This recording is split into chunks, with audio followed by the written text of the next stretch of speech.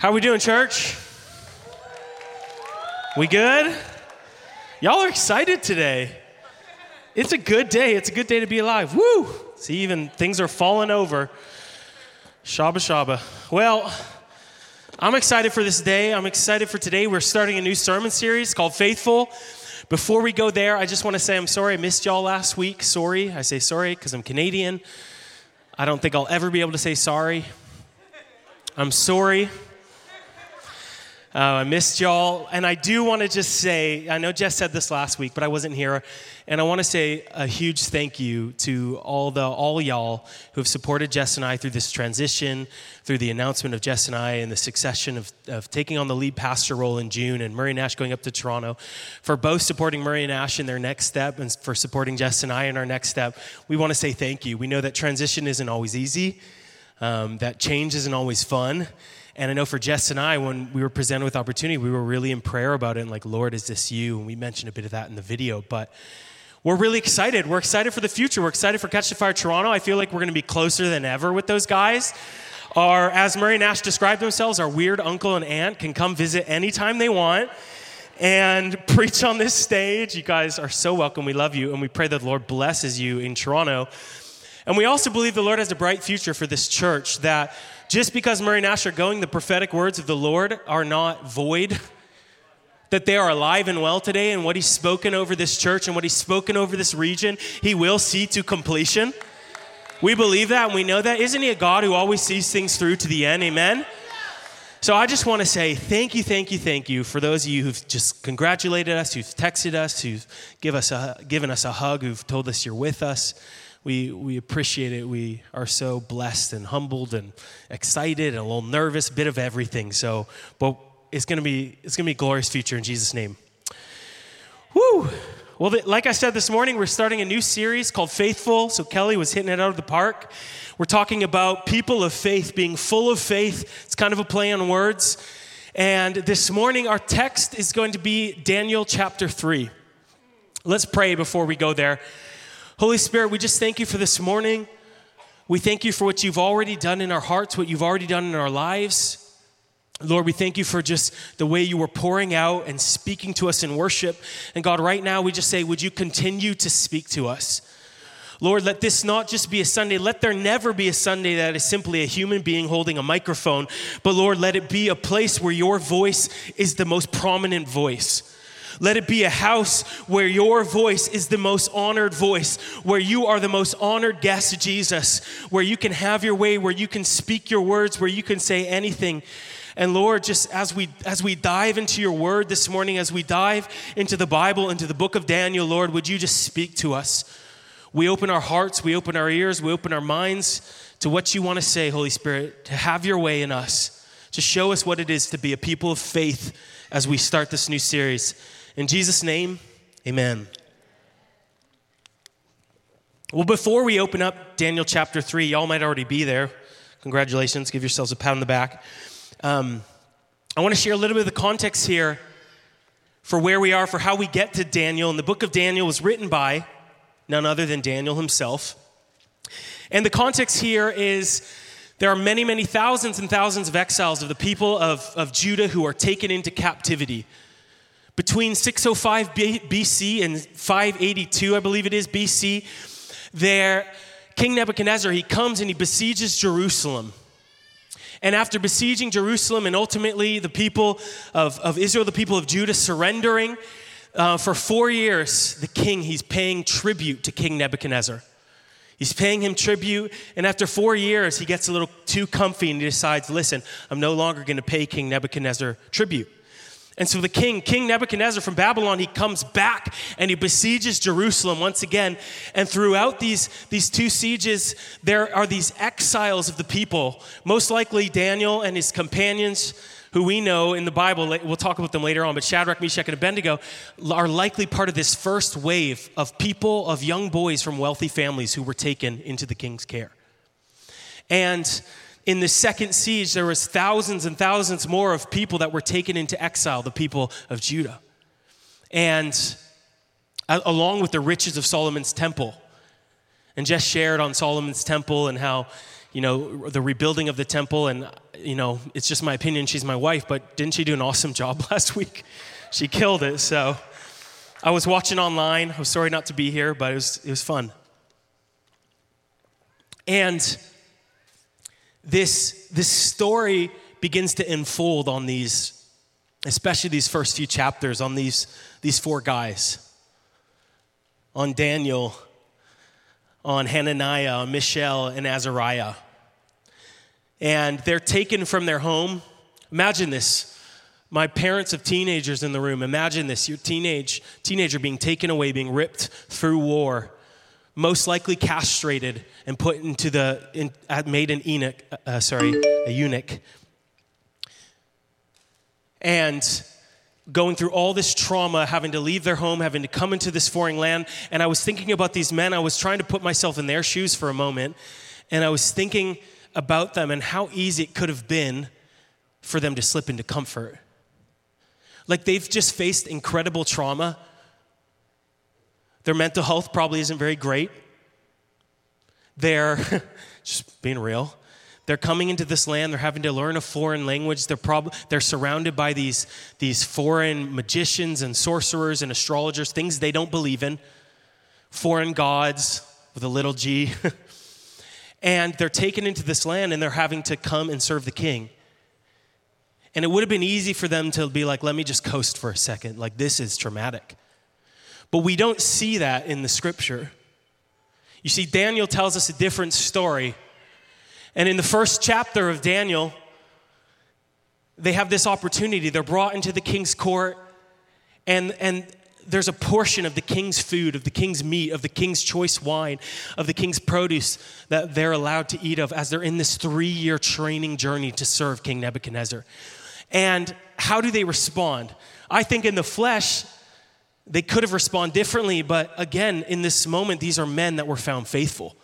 These were men of faith. And so Daniel, he goes to the chief of the eunuchs, who he's already gained favor with. I mean, there's a story right there we don't even get to see. He's already gained favor. He's already proven himself. He goes to him and listen, he says, I don't want to defile the law of my Lord, of my God. So please allow us not to eat of the choice meats and the wine and drink of the wine. Let us just eat the vegetables. I'm like, get behind me, Satan. If that was me, I'd be like, give me the meat. Just the meat, Lord. No, but these men, in all seriousness, they were like, we want to follow the ways of our Lord, follow the ways of the law. And so how does this man respond? How does this chief respond? He's like, listen, in a matter of time, you're going to be looking worse than all the other people. And it's going to be my neck on the line, not yours. And so Daniel responds to me, he says, give us 10 days. Almost like put the Lord on trial. Daniel just was full of faith in this moment. Give me and Shadrach and Meshach and Abednego, whose names were changed, give us 10 days. And so after 10 days, what happens? They look better than the ones who had the meat and had the wine, right? Because that's just the kind of God we serve, right? Later on in chapter 2, in this story, in this context, these Daniel and his companions are faced with another moment of adversity. And King Nebuchadnezzar, he has a dream. And he turns to his wise men, his magicians, his astrologers, his sorcerers, and he says, listen, I've had a dream. And he does something completely unheard of. He says, not only do I want the interpretation for my dream, I want somebody to also tell me my dream. And the astrologers, I mean, they're trying to probably sugarcoat it so that they don't get their heads chopped off, but they're like, so listen, the thing that you're asking us to do is pretty unreasonable. And by the way, no king has ever asked something so crazy before, right? They're like, it's impossible. There's no way we can do this. And this gives us a picture into what it was like to be one of the wise men, the condition, the context of these young men and their journey of faith. Because King Nebuchadnezzar in this moment, what is he? He's filled with rage. He becomes hateful. He becomes full of rage. He's like, how dare you? I'm the king. Tell me my dream, or all of you, all the wise men are going to die. And so that's just what he does. He commands for all the wise men, all the astrologers, all the sorcerers, all the magicians to die, including Daniel and his companions. And the chief of the guard, who again Daniel had gained favor with, comes to Daniel. They're ready to kill these guys. They're ready to kill the wise men. And Daniel's like, what's going on? And he tells Daniel, this is what's happening. The king's had a dream, and he doesn't just want the interpretation, Daniel. He wants somebody to tell him the dream as well. And I love it. Like, we need to understand that the context of this chapter, of the response of the heart here of Daniel and these men, this is not the era of the New Testament in which Jesus has came and given his life and ascended into heaven upon his throne and sent the Holy Spirit. They don't have the Holy Spirit day to day. But what's their response nonetheless? Daniel says, Shadrach, Meshach, and Abednego, get on your knees and pray and ask the Lord to reveal the dream. A surrendered heart. I say, Lord, help. We need you, right? This thing that's been asked, it's hard. It's impossible. But they get in the Lord's face, and that night, Daniel, what happens? He has a dream. And the Lord reveals to him Nebuchadnezzar's dream and the interpretation. I love this. It's like Daniel and his buddies getting before their faces before the Lord and praying, and the Lord's like, I see a people who please my heart. And so Daniel goes before the king. He goes before King Nebuchadnezzar, and he's like, this is your dream. The Lord revealed it to me. He says, no man could do this, but the God whom I serve has revealed to me your dream and given me its interpretation. And so he gives the dream, he gives the interpretation, and the king is astounded. Like, he's blown away, and he promotes Daniel over the province of all of Babylon.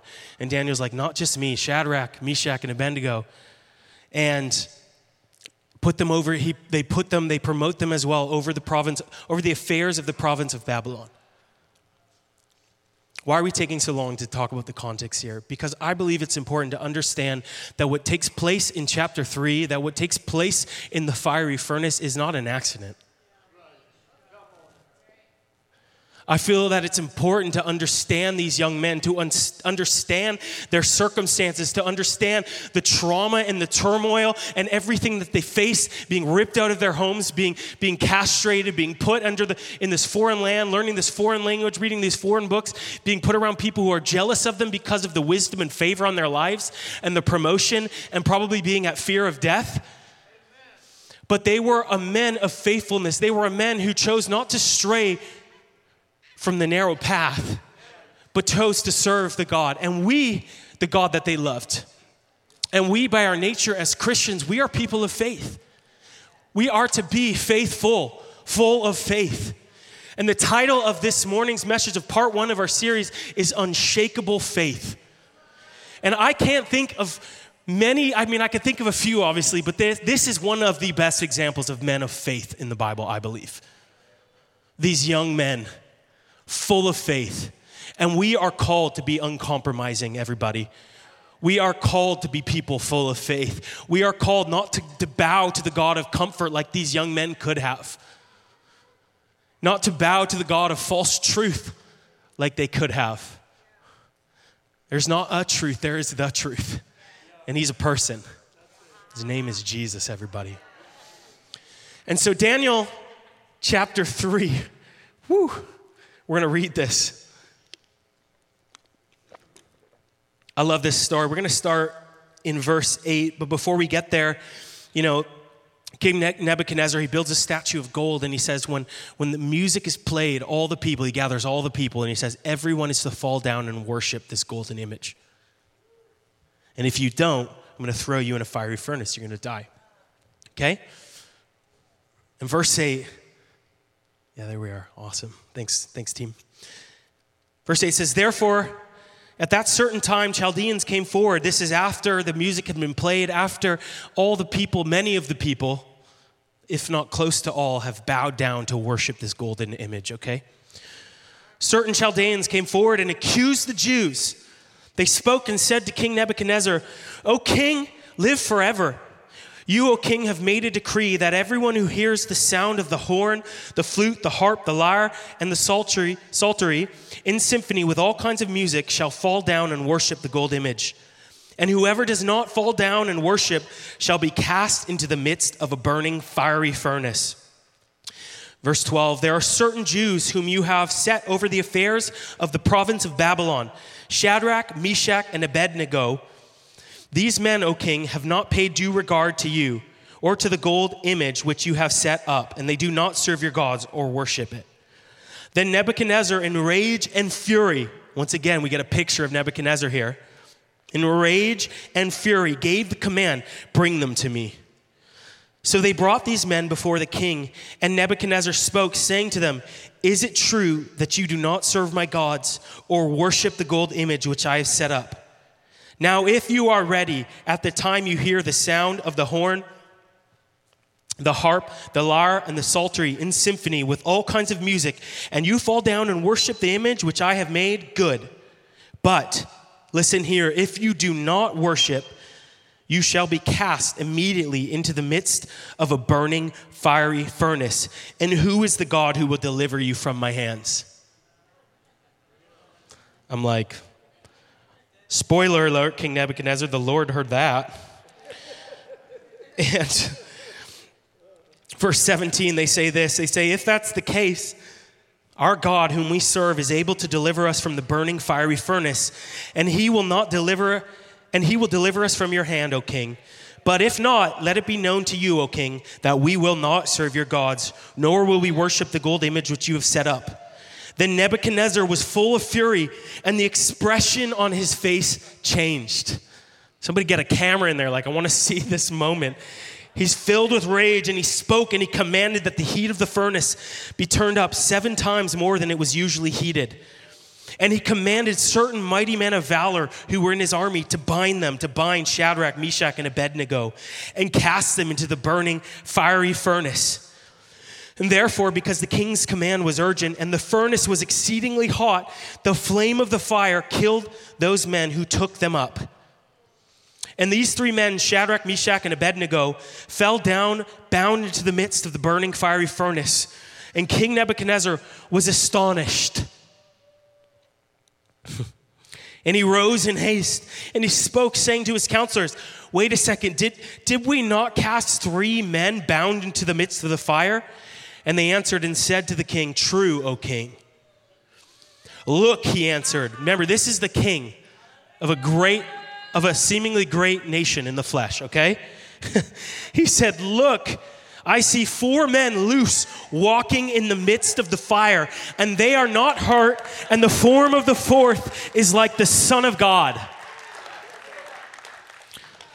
Then Nebuchadnezzar went near the mouth of the burning fiery furnace and spoke, saying, Shadrach, Meshach, and Abednego, servants of the Most High God, come out and come here. Then they came from the midst of the fire, and the satraps, administrators, governors, and the king's counselors gathered together. And they saw these men on whose bodies the fire had no power. The hair on their head was not singed, nor were their garments affected. And the smell of fire was not on them. Oof. Nebuchadnezzar spoke, saying, blessed be the God of Shadrach, Meshach, and Abednego, who sent his angel and delivered his servants who trusted in him. And they have frustrated the king's word, my word, and yielded their bodies that they should not serve nor worship any god except their own God. Therefore, I make a decree that any people, nation, or language which speaks anything amiss against the God of Shadrach, Meshach, and Abednego shall be cut in pieces, and their houses shall be made an ash heap, because there is no other God who can deliver like this. Then they were promoted. Guys, this is no accident. This is no accident. These were men of faith. These were men of valor. These were men who said yes to Jesus. And this morning, as we're talking about being full of faith, as we're talking about unshakable faith, I want to pull a few things from the scripture that I believe are key to us living a life of unshakable faith. The first thing that I believe these young men did was they lived a life of obedience. Like the prophet Samuel says, to obey is better than sacrifice. That these were men who, like we talked about in chapter 1 and chapter 2, they were found faithful in the little, and the Lord continued to trust them with much. And when they were faced with death, when the king's face changed before them, as the scriptures say, when he was filled with rage towards them, and he was like, listen, if you don't listen, look at me in the eyes. If you don't listen right now, I am casting you into this fire. And by the way, I turned it 7 times hotter. And this fire, this consuming fire, it's probably a scary sight. It's so hot that the men throwing them inside the fire got burst into flames and died. This is a dramatic scene. This is not just, and they were thrown into the fire. This is dramatic. Think about this. Put yourself in this moment for a second. But they were men that when the king had a dream, when the king was ready to slay, they fell on their knees and they said, Lord, we need you. They were men who, when presented with the choice meats and the choice wine, said, we want to listen to the law, listen to our Lord, to serve him, and we don't want to eat these defiled foods. They continually chose the way of sacrifice, of obedience, of saying yes to Jesus. And I want to say, how are we doing with our yes? To be a people of unshakable faith is to say yes to Jesus. Are we trustworthy with the little? You know, the Bible shows imagery of the seed falling in the ground and dying. It shows imagery of the people who are trusted with a small amount of talents being given much. Can we be found faithful? Can we be found making decisions that are full of faith with the little things in our lives? Because when it comes to, there was a plant there, you just didn't see it. Because when it comes to the big things in our lives, when it comes to the fiery furnace moments, it's like these guys were basically like, we'll just do what we've always did. We'll say yes to Jesus first. Well, not Jesus yet, but we'll say yes to the Lord our God, Yeshua, first, right? This will be no different than the other times. Obedience is better than sacrifice. I remember when this is a bit of a rabbit trail, but I remember when I was a teenager, I read the biography of Keith Green, a book called No Compromise. A prophet handed it to me. He said, I haven't finished reading this book, but the Lord told me to give this to you. It's meant for you. The Lord told me I read all I need to read, and that book transformed my life. That was a man of absolute devotion and sacrifice and obedience unto the Lord, and that's who we're called to be. The second thing I want to pull out of this text, there's this phrase, Shadrach, Meshach, and Abednego. They say in verse 17 and 18, we say, our God is able to save us from the fiery furnace, and he will deliver us. And then they say this, they say, but even if he does not. Ooh. Unshakable faith has the attitude of even if. Listen. Unshakable faith is not circumstantial.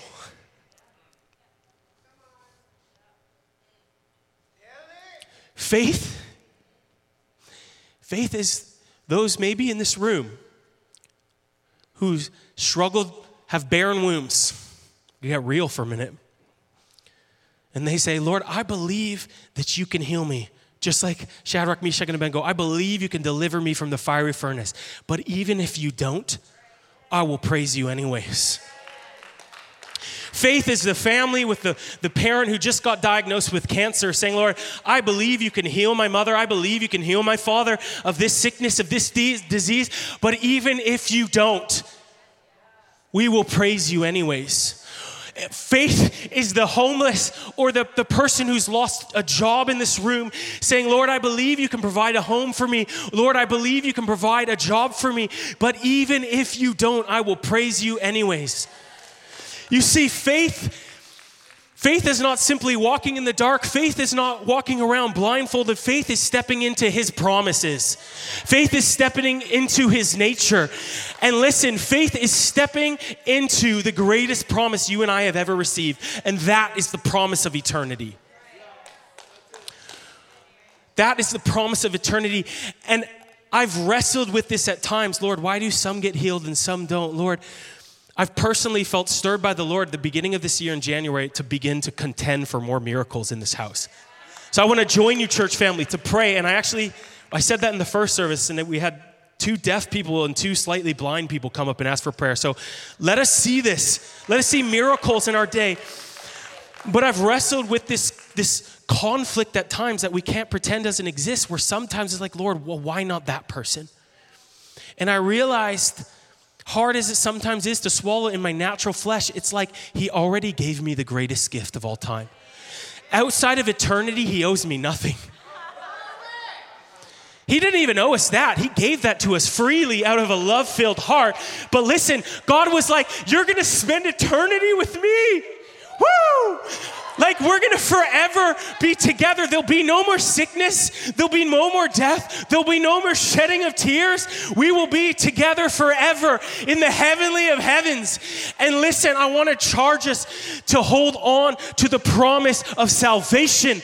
It is the foundation of our salvation. It's the promise of eternity with him. Even if, Lord, even if I don't see the breakthrough, Lord, even if we don't see the Benny Johnson right now, Lord, we stand and we say, who's struggling with cancer at a Bethel church, Lord, I believe you can heal her. But I know Bethel has said we're going to be a cancer-free zone. And I know that even if something were to go wrong, which I'm believing it won't, I know that Bill will not change his attitude and his tune. That, Lord, I will praise you anyways, because my faith is not circumstantial. My faith is in you, Jesus. So, Lord, let this be a cancer-free zone, amen? Let this be a sickness-free zone, God. We contend for more miracles in this house, Lord. Lord, would you find a people who are found faithful? Would you find a people of faith, Lord, and would you just release your anointing for miracles in the name of Jesus?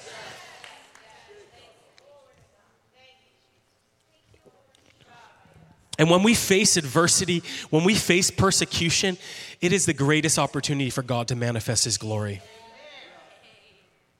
When you face persecution, maybe you do missions work. When you face persecution on the mission field, when you face persecution at your jobs, when you face persecution wherever you are, it's the greatest opportunity for God to reveal himself through you.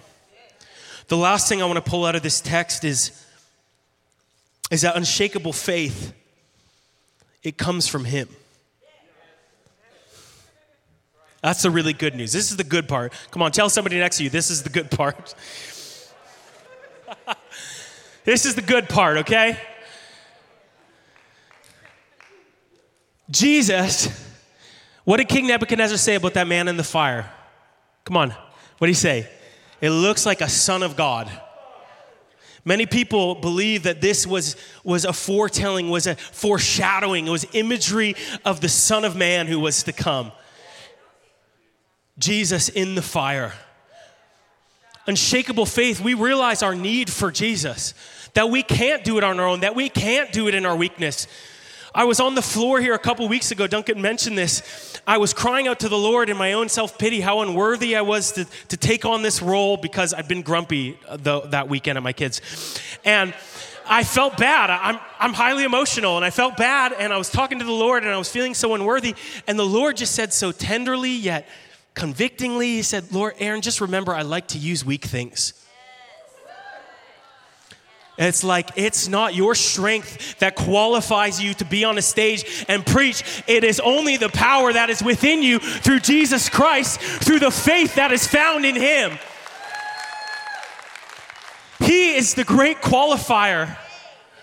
And he's so good at qualifying the unqualified and making us ready. And I don't stand up here with pride. I stand up here humbled and being like, Lord, help us do a good job, okay? But we are never alone. Just on Friday, I was having another one of those moments. My youngest daughter, Selah, she is a hurricane, much like Murray and Ash call their daughter Izzy, Hurricane Izzy. My daughter, Selah, she's Hurricane Selah. She'll like find everything. She'll rip makeup out and candles. She'll be eating candles. She'll go and find soap bottles and be like putting soap everywhere. We found her this Christmas at my sister. She found makeup and put bronzer all over her body. She is just like into everything. And it's like, I'm exhausted, Selah, stop it. And so I was having this morning on Friday. Jess had a rough sleep. I was letting her sleep in. And it was like 9:15. Jess got up. And I'm feeling grumpy at this point. I'm like, I'm about to lose it at this child, this hurricane. And guess what I did? I went upstairs, tapped out, went upstairs. I sat on my bed, and I got with Jesus. For something as simple as this. Yes, I'm contextualizing it down to the minutia for us, okay? I got to the Lord, I got in his face, and I began to forgive my daughter. Why not? She's 2. It's like, I get it. She knows not what she does, but the Lord also says, Father, forgive them, for they know not what they do. I'm like, Father, forgive Selah. She knows not what she does, but she's driving me crazy. And so I'm forgiving her, and then I'm just inviting the Holy Spirit into my day. Like, Lord, I need you to be a good parent. Let alone jump in a fiery furnace. I need you to be a good dad. Listen, that is my fiery furnace, exactly. The Lord gives us those hurricane children for a reason. And we're not alone, everybody. We're never alone. It's his strength in us, his strength made perfect in our weakness. And you know what I love? I preached on Daniel chapter 3 on the fiery furnace back in 2009 to my classmates at Bethel School of Supernatural Revival. And it was my little group of revival group of about 70 people. And what struck me as I was preparing, as I was reading the scripture, was the way that the Lord reveals himself in this moment. Like, I think like the Lord could have simply not burned from the fire, and everyone would have been like, yeah, that's the God of Israel. Like, okay. They would have been astounded. It would have been an incredible moment. God could have shown up on the outside of the fire. He had like a scoreboard, giving them a 10 out of 10 or 9 out of 10, depending on how strong they looked in there. Like whatever, like he cheering them on, pom-poms, cheerleader, y'all stay with me. He could have been on the outside of the fire. But that's not who he is. He revealed himself on the inside of the fire. And the Lord is intimately involved in our lives. He's not far removed from our circumstances. You know, in rugby, you have a thing called a maul. And a maul's when you're just, as a team, you're just ready to plow through the other team. My small town back in Canada didn't have football. Otherwise, I probably would have played football. But I wanted to hit people, so I was like, let's play rugby, okay? In a sport, like lovingly hit people in a sport, okay? And so I joined the rugby team. I also played volleyball and basketball. I was like, let me play any sports to get out of school. And I was on the rugby team, and there's this thing called a maul. And you're running you're running with the ball, and you just turn your back to the other team. Your teammates literally grab you, latch onto you, and as many of your teammates come behind you and form this like arm to arm, shoulder to shoulder, basically let's see how far we can just push you down the field with the ball. And it's just this beastly like conflict of the most powerful side of them all, right? You're just trampling over people, and it's a great sport. I love rugby. It is so fun. Right, Murray? Yes. And that's what Jesus is like. He's like, let me get in the maul. I don't want to be on the sidelines. I don't want to be the coach. I want to get in there. I want to get in the fire. Like, he's like, we can do this. Come on, we got this. Let's move. Run him over. Run the enemy over. He is intimately involved in our lives. He's the man in the fire, in the flame, in the tribulation, in the persecution, in the adversity we face. And that unshakable faith, listen, if it was our maul in our own strength, if it was our own trying to do it in our strength, we would suck. Newsflash. But Jesus is like, I'm with you. I'm not going to commission you to do anything that I won't give you the grace for. And so he's with us. He's with us in this faith journey. That Jesus was like, man, it's so incredible. I think about what it could have been like to live with Jesus, to know Jesus intimately, personally, face to face. I mean, in the flesh, okay? And what a beautiful moment that would have been for his disciples. But Jesus looked them in the eyes and said, it's actually better for you that I go, because my Holy Spirit's going to come and fill every single one of you with that same Spirit that rose me from this dead. Faith is looking death in the eyes and saying, where's your sting?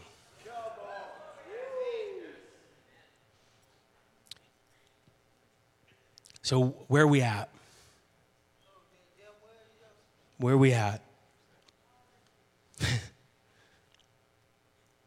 Jesus. The last couple of years, I've been reading my Bible through a year, and the last 2 years I've been at the gym reading the story of Joseph. And I love this story. I think it's become one of my favorite stories recently. And I'm reading it at the gym. 2 years in a row, I'm weeping at the gym. And I'm reading the point of this scripture where Joseph he reveals himself to his brothers. And I'm just thinking of the emotion of this moment. This kid who's faced betrayal by his brothers. First, the thought of that we're going to kill him, then we're sell him into slavery. I mean, sure, he made some bad choices. He's a little arrogant, probably sharing his dreams and all. But I'm not sure it warranted what he got. And he faced betrayal, false accusation, loneliness probably in the prison, being forgotten, being left there. And all along the way, it's like at the very end of this whole emotional journey, he sees his brothers who are almost afraid. And he says, don't be afraid. He says, the Lord has used me for such a time as this, for the famine in this land, to be a light to the people, to save many people. It's like he stewarded his heart in the journey. He realized that, you know what, Jesus, even if I face false accusation, even if I face betrayal, even if I face all kinds of horrific things, I'm going to trust you and praise you. And ultimately, I know you're good at turning things around. For I know the plans I have for you, declares the Lord, plans to prosper you, to give you hope in a future. And the Lord works all things for the good of those who love him.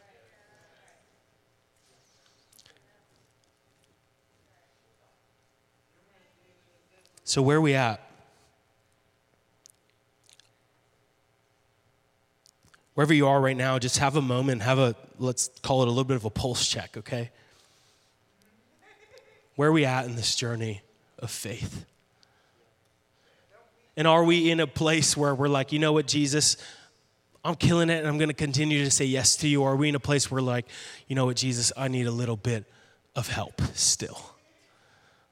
Like so often we do. We're like, Jesus, I know I'm never alone. Would you just come and would you fill me in this place? What I'd love to ask us to do is just stand for a moment.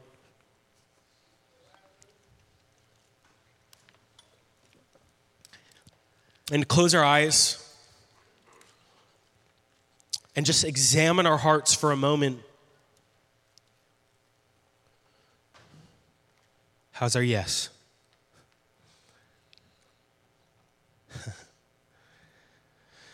How's our even ifs?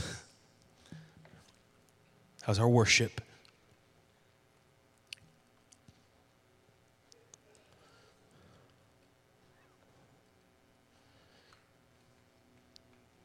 And I just feel really led that the house of the Lord is not simply a place to hear a message. It's a place to encounter a person. And I feel like right now, if you're in this room and you're like, this is me, Lord, I need a baptism of your fire. I need a baptism of your faith. I need a baptism of your nature. I just want to ask unashamedly for us just to come to the front and to just do business with the Lord, to allow himself to move in us mightily without looking to the left or to the right, without looking at the people around you. I don't care if it's 3 people in the room or the whole room. This is about you and the Lord and our need for him, our desperation, our desire for him, for his faith in our lives to be made manifest. And I want to ask our pastors and our prayer team just to begin to go lay hands and to pray for the fire of God to fall afresh and anew on every person right now. And if you don't feel led to come to the front, that's okay. Put your hand on someone beside you and begin to pray fire over them anyways. But we're going to take the next few minutes unashamedly and just invite the presence of Jesus to come and encounter us anew today.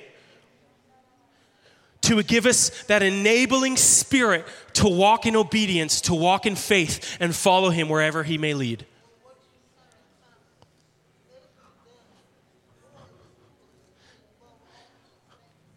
And I just want to challenge us. I don't feel like this is a moment for simply bystanding. Seriously, if you're not up here, put your hand on somebody. Find somebody around you. Pray for more. And I want to prophesy. I feel the Lord saying that there's some in here who are running from the call of God in their lives. And the Lord says that it's time to come back. It's time to say yes.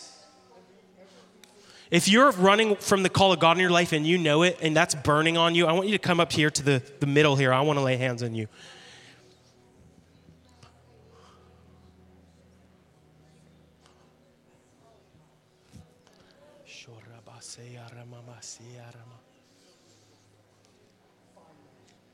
Just remember, this is not a moment of shame. This is a moment of need of our loving Jesus.